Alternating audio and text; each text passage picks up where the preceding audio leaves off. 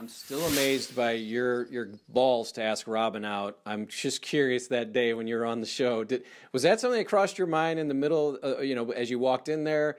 Hey, people bring that up all the time. It was almost like 20 years ago. I don't even, just like it's a blur. I'm sure she doesn't remember either.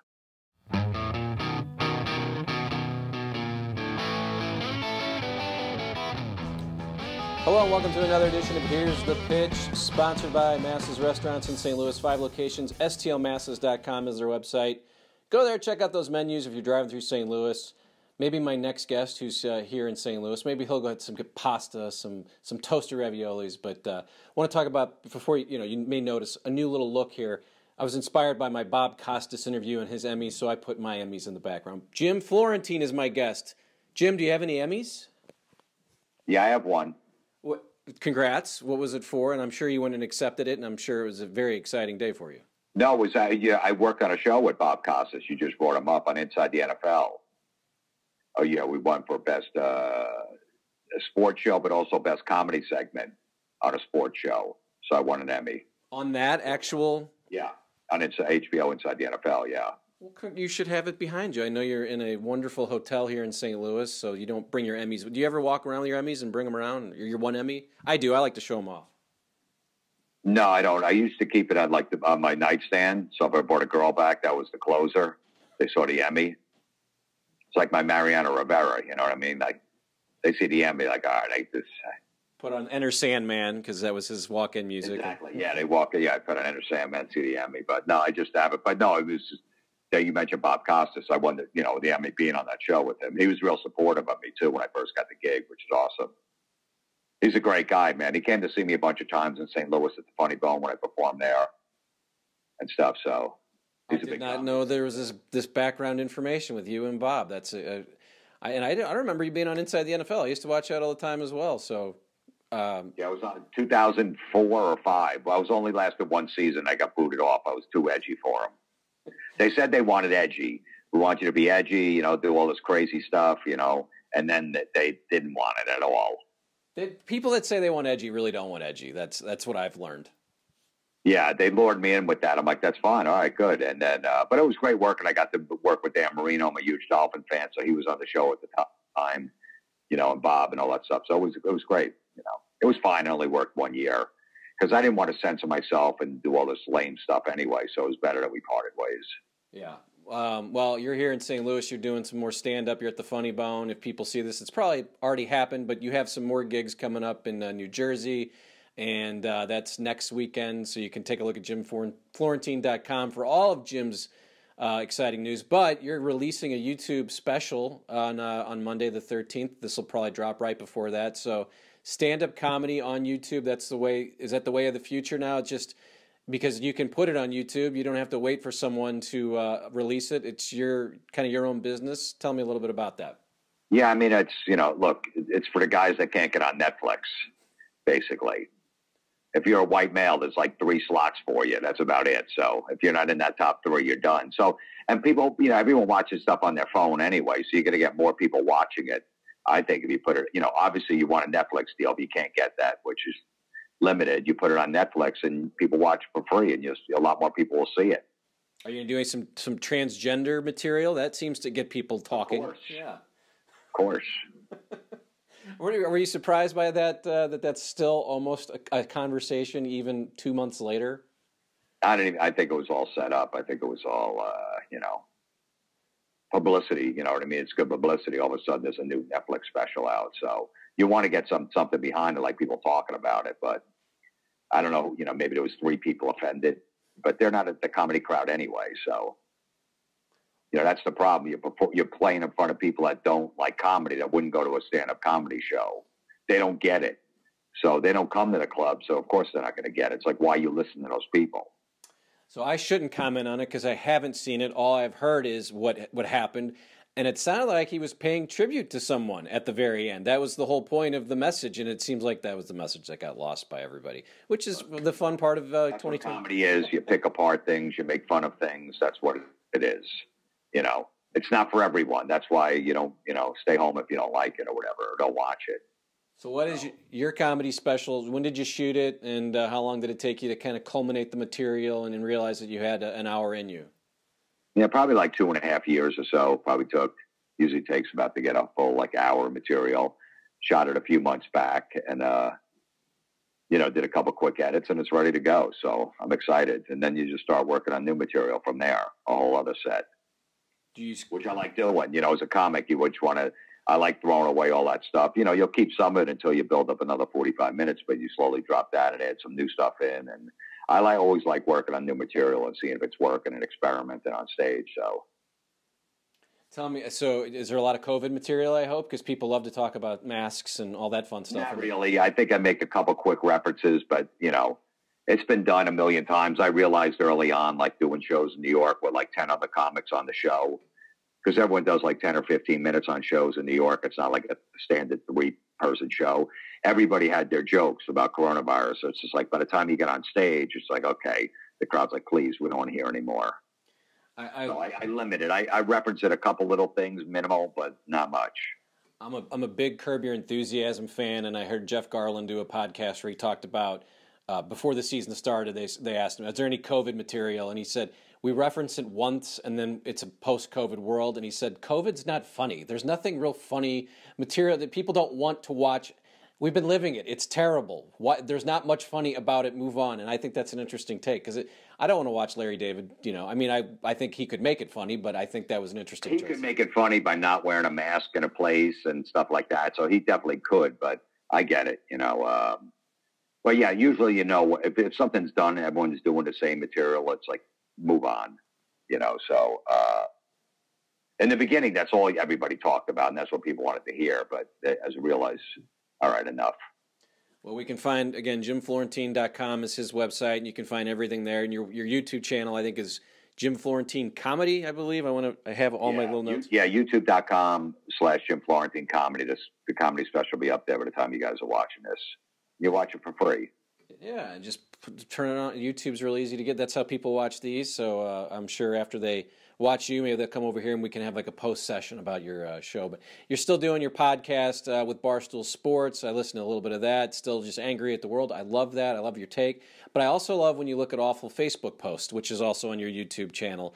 Just tell us a little bit about how it's going with the podcast, working with Barstool, and it's just you in a room, kind of just being able to vent, and it seems cathartic for you. Yeah, I mean, Barstool's great, a great company to work for.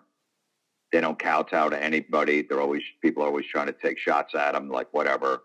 Dave Portnoy doesn't give a fuck, which I love. He just fights right back, which most people don't. They just go, "Oh, sorry," and then I do 2 podcasts a week on there. It's basically fans sending stuff that on social media is dumb stuff that people post, and I make fun of it. And there's a ton of dumb stuff that people post. I say you probably have way more material than 2 hours a week, I would assume. But you filter. Yeah, I got folders and folders and emails of stuff that people send in. They know what would work for the podcast. A lot of people making up stories. There's a lot of my 5-year-old kid said that how smart my kid said something about transgender people deserve the same rights as regular people, and I was so proud I cried. 5 years old? You sure? Because the parents just want to go, "Hey, listen, he said that because I'm the parent." So it's really nothing to do with the 5-year-old. I just want, I'm teaching my kid to love everybody. It's just and then parents see that and they go, "Well, I got to make up my own story about how smart my kid is, and it's only because I'm the parent." And I call that bullshit out, because it's not true. I see a few things that you're up to. You were working on or part of an Andrew Dice Clay special, right? Are you part of a Dice documentary? Tell me a little bit about that. And again, I was reading a little bit about you. That was your guy, right? This is the guy that got you into comedy. Tell me a little bit about this documentary and just your love of Dice. Yeah, I don't know. I know they're doing a Dice documentary, and all his friends, they want us to tell stories about him and all that stuff. And my story was, basically I saw him perform before I even do comedy. And I saw him do like 7 minutes on Rodney Dangerfield, then the HBO special. I was like, man, that's what I want to do. With the leather jacket and the dirty jokes. And there's almost like a rock star up there. I'm like, that's cool. it took me a while to get up on stage, but he was the inspiration of me saying I want to be a stand-up comic. So, and then I wound up years later, being friends with him and opening for him. I'm still friends with him to this day. So, it's a good story, for me just to, hang out with him and open for him was always my dream. Just that he got me into comedy and stuff, which is great. So it's documented at work, and I don't know when it's going to come out or whatever, but I'm sure it's going to be good. It's got a good story. As I think about him, he was an original. I mean, when I have comedians on, we talk about Sam Kinison. No one has done what Sam's done. I'm going to ask you about Norm Macdonald in a second. But Dice, was almost too dirty, and it didn't last for him. He was selling out stadiums, and then it just sort of went away. I don't understand. Well, he was the first guy to get canceled, if you think about it. That, the women's groups came after him as soon as his movie went in the movie theater. It went number one the first week. And then by the second week, it was pretty much out of theaters. The women's groups were like protesting. He's making gay jokes and he's anti-women, and they just took it out of the theaters. He had like a 3-picture deal, like got canceled, and nobody wanted to work with him anymore. But he was the first guy. MTV banned him because he cursed or on there doing his nursery rhyme. So, and then he just laid low for a while and then made a comeback. And now he's doing Woody Allen movies, Entourage. He's all over the place. He's a great actor. He was in A Star Is Born. He played Lady Gaga's dad. So, he came all the way back around again, which is great. You talked about canceling. I was listening to a radio show. They all went to see Bill Burr. He came through St. Louis, played the Fox Theater. And I like this radio show, but this comment has stuck with me. This woman on there who I enjoy. I believe we sort of have kind of the same thoughts. But she said at one point, Bill Burr can be uncomfortable. He does that on purpose. It's sort of his comedy, right? I mean, that would be what you think. She goes, and I was I was afraid to laugh. I didn't know if I should be laughing. And I'm like, well, then don't go, right? I mean, if you don't know if you should, then don't. If you have a problem, she didn't say she had a problem with Bill Burr. She knew what she was getting into. But the fact that someone says that on a radio show or thinks that out loud, maybe they don't believe what they're saying, it pissed me off. I was like, laugh. If you think it's funny, laugh. You don't have to be afraid to laugh. You're in a safe spot. Everyone went and bought a ticket to that person's they know what they're getting into. That's what bothers me about today's comedy. Well, people are so trained to be, not laugh because they'll lose their job, they'll lose this, that. So they're so trained to be, pretend they're offended by everything that they get in that mindset and they can't even get out of it at the comedy show. I have to remind the crowd sometimes. I'm like, listen, I'll say something and they'll like groan. And I'll say, listen, I already got the job here. I'm not getting fired. I know the owner. I'm good. I go, and nobody knows you people. It's dark in here. So laugh. You're not going to get fired if you laugh at this. If anything, I'm responsible. I don't care. So, you almost have to tell a crowd sometimes like that. But yeah, the comics who've got the business to push buttons, like that's what we're supposed to do, is find that edge. Maybe you go over the line, you know what I mean? And go, okay, I got to go. That went a little too far. Let me go back a little bit. Like that was always how we came up as comics, to do that, to push buttons, push the envelope when you're doing stand up. So now, Bill's got his own built-in audience. But yeah, I could see people, because Bill loves to push, go over the line. Maybe goes too far or whatever. That's why he's selling on arenas, because people want to hear that stuff and they like it. I think Bill a little bit. I don't know if you have had conversations is it worrisome though at some point, one thing that you say, I mean, he went on SNL, he did his act. It's funny. It's obviously comedy, and people got a little worked up. How worrisome is it for you guys when it's very possible something gets picked up and that might be the end of your career? Do you think about that, or it's like, screw it, this is what I do? And in Bill's case, I mean, he clearly doesn't. It's not affecting him because, like you said, he's selling things out. But maybe for you, you're at the Funny Bone. Someone gets a cell phone out, puts it out there. Oh, Jim Florentine said this. And is it worrisome about this cancel culture for No, comedians? I think it's more worrisome for Bill, because Bill does movies. He's in a Star Wars, TV show or something or whatever. I don't know. He's got the F is for Family show on Netflix. I think he's more at risk of going over the line. Me, it's like, what are they going to take from me? There's nothing. You know what I mean? Nobody cares. Like, I remember Adam Carolla made fun of transgender people on his podcast like 6-7 years ago, and they tried to come after him and take away, but he owns his podcast. He's like, what are you going to take from me? I own this whole network. I got .coms, as advertisers. They don't care. and they couldn't do anything, and they can't really do it. You know, Bill's got more to lose, but Bill knows he can always. Bill's a comic at heart. He loves performing stand-up. He can always play in arenas and big theaters the rest of his life, the rest of his career, even if he says something where Hollywood say, well, you're not going to be in any movies. He already knows, I got my fan base. I'm good. I think that's the way he thinks, and that's why he doesn't care, which is great. Me, I'm not getting any Hollywood roles at this point, and I'm fine with it. I'm good. I'm out of that scene. I don't want to be in that scene. I don't want to kiss anybody's ass. So, you know, I'll say whatever the fuck I want to say, and, you know, Barstool's not going to fire me. They love that. Give us more, they say. Give me more. Yeah, give us more. We want more controversy.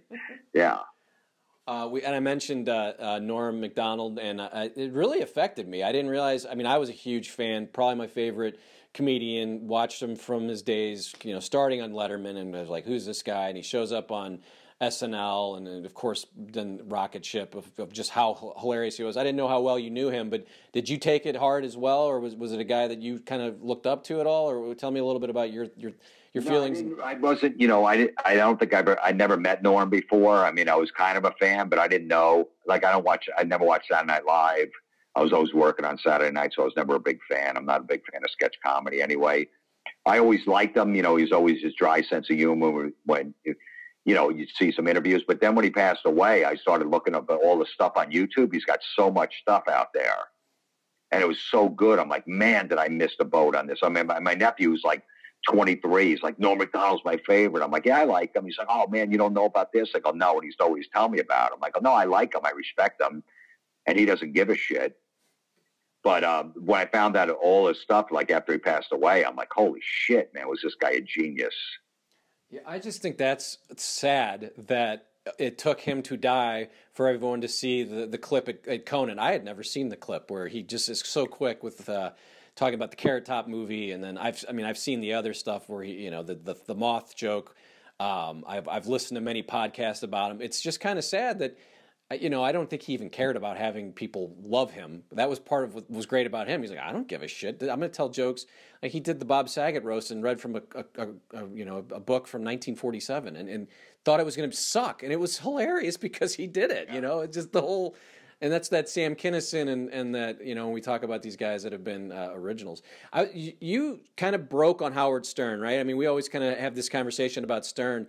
What is Joe Rogan kind of turning that page to where comedians can break? Because when you hear a guy on Joe Rogan, it could possibly, you know, start their career. Howard's not really doing the young comedians anymore, and some of these guys aren't even young, like Drew Lynch and a lot of these names I've never heard of. I'm like, oh, that guy's kind of funny. Is that kind of where it's gone? Is Joe the guy that kind of people now look to as maybe where Howard was in the early 2000s?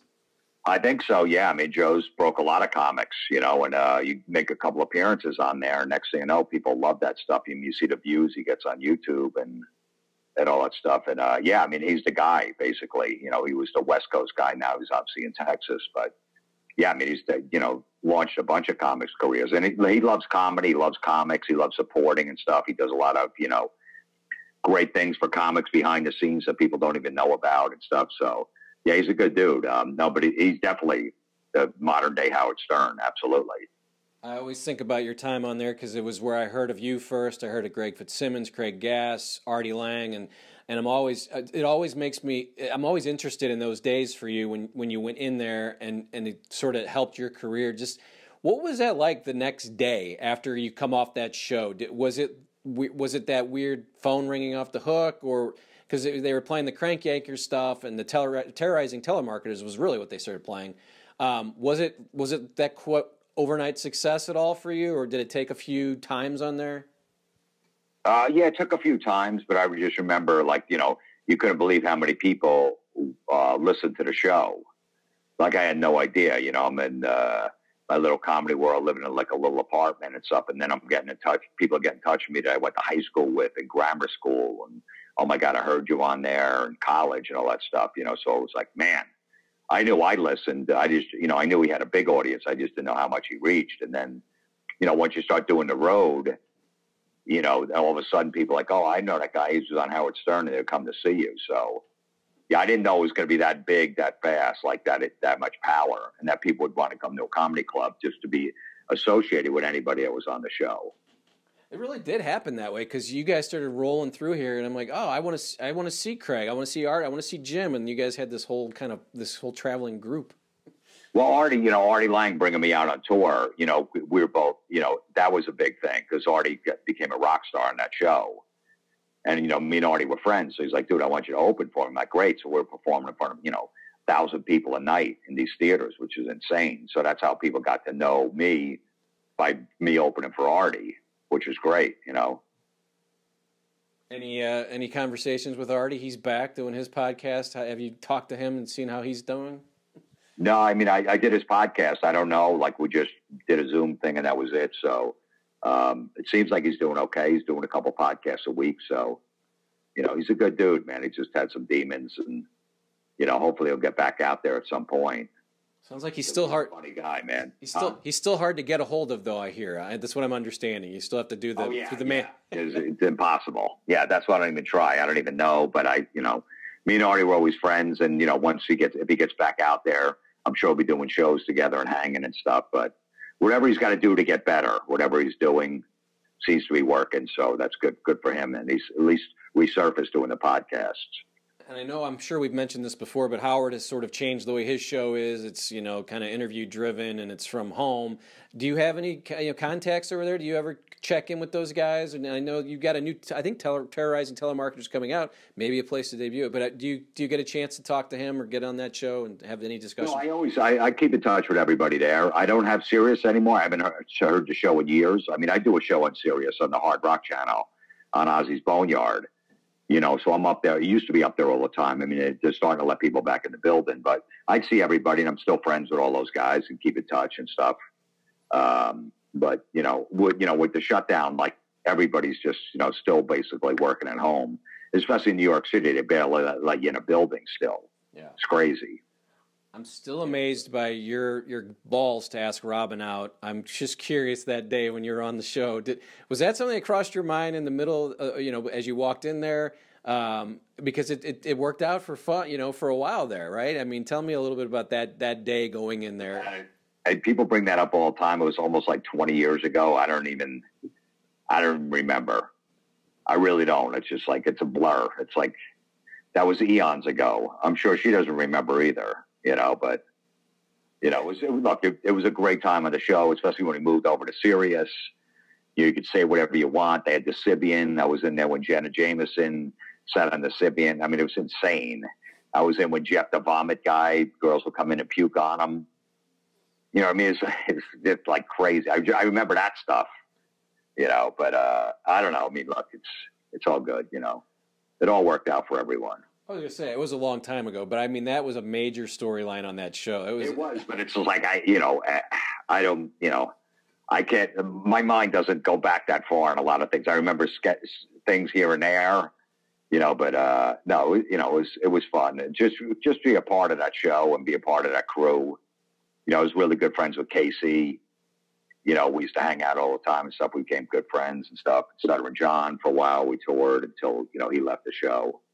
So, and then, I forget all that stuff, and John's moved on, and Casey's doing his own thing. So it's all good. We're all still alive. That's the way I look at it, Yeah.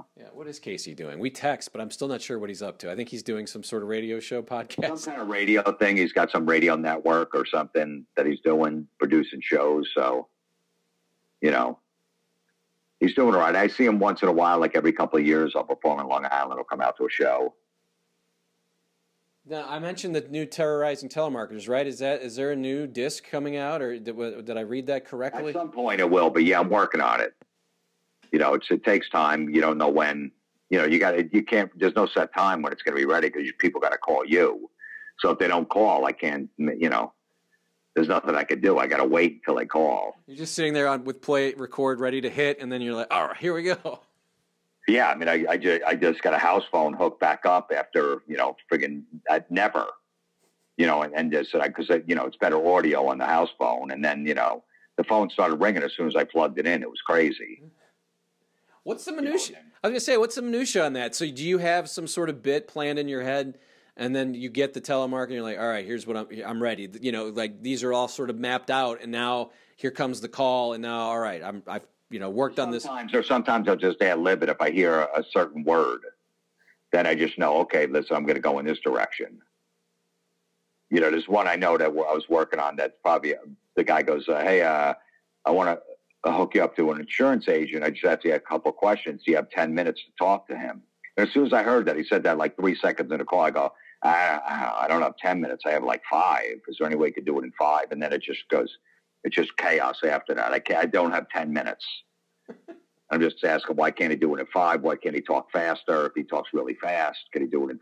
So I just sometimes, but then other times, like, let's plan this thing where you're going to pick up and then we'll just mess with the person. But they have to participate on the other end. Like if they don't react, it's not a good call. We need someone to get upset, get angry, yell at us, be confused. That's when it's a good call. So they're really the star on the call if you can get under their skin. It's hard because they all work in these, sweatshops and they have to, get these calls in 3 minutes and get the deal or move on, right? It seems like a different type of atmosphere these days, thankfully. Yeah, but I think if they're happy that someone's on the phone and stayed on the phone with them without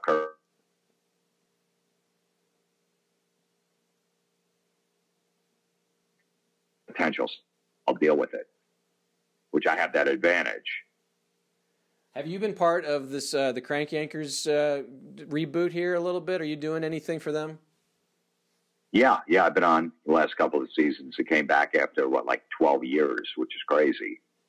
Puppets doing funny pranks. I mean, who knew that this would continue? But it seems like a winning formula for Jimmy Kimmel and his group, right? I think at 2007 was the last season we did, and then 2019 ended up Blue comes back. So we did 2 seasons so far, and I think we're going to do another one. I'm not sure. I guess they'll let me know. But yeah, I mean, just look, if you can make money making prank phone calls, that's shit that I did when I was a kid. Like it really is the American dream. You were like a creator, right? It was Jimmy Kimmel and Adam Carolla's kind of production company. They just sort of kind of came to you because they'd heard you, right? That's how that worked? Yeah, it was their, they were, it was their idea to do the prank calls and recreating with puppets. They just picked me to be one of the guys on there doing the calls. But yes, and they still do the show. Jimmy still does it, no matter how busy he is. Adam still does it. So pretty much the same crew that was from back in the day is back. It's going to be kind of cool to be with that. That's some group of Tracy Morgan, Wanda Sy. I mean, we got Kevin Nealon, all these big names, and be part of that group and know that you're a huge contributor. I mean, that's got to be fun just to see those names next to yours, right? Yeah, Sarah Silverman. I know it was. I was pretty much like the only unknown when I first got the gig. But no, it's great, and it's great that we're still doing it to this day. So we'll see what happens. I mean, I don't know. Who knows with TV shows if they come back or not, But, just that we did 2 more seasons was great. He's got a couple more minutes with Jim. He's at the Funny Bone, and then he's in Point Pleasant Beaches, New Jersey. I had to look it up, but that's next weekend, and you can check JimFlorentine.com. YouTube, check him out on YouTube as his special has dropped, and you can see him doing an hour of material. Are you worried about this MLB lockout? I know you're a big Giants fan. How pissed off were you that you had to play the Dodgers in the first round? How did this season treat you, and are you worried about I'm a little pissed off at baseball, Jim. I got to be honest. I don't like it. I'm sick of the slowness and the eggheads taking over. I'm not real happy, and now we've got this fight. Yeah, I mean, it was a great season for the Giants, but to lose, it's almost like you don't even want them to get that far. You win 107 games, which was crazy, and then I knew playing the Dodgers, I'm like, I don't want to play them. If they would have beat the Dodgers, they would have beat the Braves. They would have won the World Series. They would have matched up well against the Braves, but I just knew. I was telling my kid that he's getting into baseball and the Giants. I'm like, we don't want to play the Dodgers, and just that 5-game series. We just ran out of gas after a while. But, I mean, look, I never liked Gabe Kapler, especially as a Phillies manager. But then he came over, and the first year I hated him. But the guy won me over. Like, every move he made was great. Who knows? Now the lockout, so who knows when they're going to get back. It'll probably be a week before the season starts. And then all these guys are going to get signed. Because I don't think they're going to sign anybody, right, during the lockout? No, can't do anything. It's it's boring. Yeah. I know. So I got back into baseball big time the last couple of years, but they're just fighting over millions. I don't, it's stupid, So I don't know. I mean, Giants got to sign a bunch of guys. I mean, Buster Posey retiring, that hurt. but I knew he wasn't sure how long he wanted to play. I think he was going to be a Hall of Famer. He should be, you know. But hopefully they get it. They got it. It'd be nice if they got it resolved in like February, but that's not going to happen. I'm sure there's going to be no spring training. You know, maybe they'll take some games off and do 2 weeks of spring training. It's just annoying. It's like, come on, dude. You know, everybody's hurting out there for money, and you guys are bickering over billions of dollars. We can't relate to you. You know what I mean? You're hitting you're having fun out there hitting a baseball. But we'll see what happens. Yeah, and the game is boring. I don't know if we've talked about this. We share the same birthday, August 18th. Happy birthday, Leo. That's my kid's birthday, too. He's got the same birthday. That's a great day. 8/18. What a wonderful day. Yeah, August 18th. You talked about Ozzy's Boneyard channel on Sirius, which takes me to just one music question. Did you watch the Beatles Get Back? Were you a Beatles fan? Did you see the whole 8-hour documentary? Do you care about that? I like talking to people about it. Never a big Beatles fan. No interest in watching it. I hear Yoko was a pain in the ass. She was in every scene sitting next to John. And the people like, this is confirmed now why, you know, she broke up the Beatles. Well, you should see there's some. It's like bringing your wife to work. Who does that? You know, whenever like a comic has a girlfriend or wife, it's like, or you want to bring your friends, like, hey man, this is my job. I'm bringing you to work, so fucking behave. I mean, don't be yelling at the manager at a comedy club. It's like, this is my job. I wouldn't come to your job drunk, yelling at your manager. Like, you'd be embarrassed. The people don't get that. And Yoko's basically in the fucking studio sitting next to him. It's like, get out of there. Let those guys create, you know? She does seem quiet. She just sits there. But there are times where they're just rehearsing and she starts doing her crazy, you know, avant-garde art music. And it's like, oh, my God, this is... How did Paul deal with this is what I always want. What a scene. That she's there. It's like, what are you doing there? You know, you want to be on the other side of the glass and watch and be bored. That's fine. But to be in the room with the guys as they're trying to create, it's like, why? Why was anybody else's wives there? I didn't see it, but I know that people are saying Yoko was in like every, and you could tell when John was alone, he was finally like, I got to get away from her. Well, it was his idea to bring her in, but yeah, it's okay. It's entertaining. So you got the YouTube special, JimFlorentine.com, 2022. You know, any plans? Any new plans? You got the podcast. You got so much going on. Anything that you're thinking about for 2022? And how's it going on the road? Is it sort of back to normal, or are we still a little, 80%? Tell me a little bit about that. Yeah, I think it's pretty much back to normal. I don't know. You know, it's the wintertime. Any cold weather places, numbers are going to be up a little. You know, who knows with masks and all that bullshit. But I think it's pretty much close to, you know, you go to the warm states now where the numbers are down because they're not going through the wave like the cold weather. There's plenty of work there. So there's enough work out there. And no, it's 2022, just, you know, doing the stand-up, doing the podcast. Basically being my own boss, which I love. Yeah, I can work when I want, do what I want, say what I want, dress the way I want. So I love that freedom of having that freedom. No, that is what everybody strives for. I strive to retire at 55 and then be able to do that. I have a real full-time job. This is my fun kind of hobby. But my goal is 55, do that. I don't know what I would do, maybe a production company or something. But that you're living the life the way it's supposed to be lived, Jim. Congrats. Yeah, I mean, you never know. You don't know if you're going to make it or whatever. But at some point, you know, you just keep plugging away and see what happens, you know. So I'm glad I didn't start comedy now with all this censorship going on. If I was 3 years into my career, I'd probably get out. I'm like, I can't deal with this.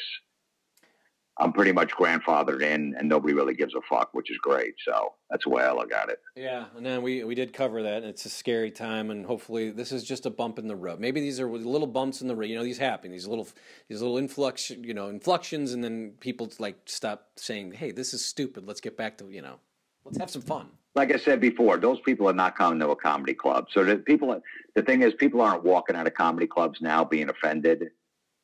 I always ask the managers or the club owners, I go, are more people complaining, writing letters, friggin' this, want their money? No, not at all. Those people know to stay away. Like, you could research any comic and see what their comedy's about. So they're not even coming, which is great. So it's really not happening. And people that come to a comedy club really want to hear stuff like, please entertain me. I'm so sick of just, walking on eggshells about everything in life. So that's good for us as stand-up comics. Yes, well, you keep doing what you do. I appreciate you coming on. I always let the guest have the last word. Is there anything you wanted to mention that I didn't mention over here? No. We got it. Hopefully the Rams get a team back. That's over. Yeah, I know. So the NFL just gave you guys hush money, and then everything goes away. I, for one, don't need the NFL anymore. I was in my 20s when they showed up. They left pretty much in my late 30s. With 2 Super Bowls, a Super Bowl win, greatest show on turf. I can't imagine it being any better than that, and that happened in the first 6 years. So they're never going to have that in LA, in my opinion. We had a team that had a nickname. How many teams have nicknames, right? Like the Purple People Eaters, the Steel Curtain, greatest show on turf. I mean, that's all we needed. Yeah, you're right. And then screw them. They just take the money and run, and then just abandon cities and hold them hostage and all that stuff. But we'll see what they do with that big lump sum. Where does that money go that they paid St. Louis to keep? It's funny. It's like, how about you distribute that against all the fans that would come to games? Maybe give them a piece of that. Please. But they won't. No, of course not. No chance. No, they're fighting. They're already fighting over it, believe it or not. There's 3 groups that the money was given to, and they're fighting over what they're going to do with it. Right. It's exactly what we all expected that here. That's how we lost the team, because we couldn't even get our shit together to keep the team here. And now we're going to fight over where the money. Jim, be careful in St. Louis. That's all I'm going to say. Maybe stay in the hotel room, watch a lot of Netflix. Yeah. Yeah, I will. Thanks.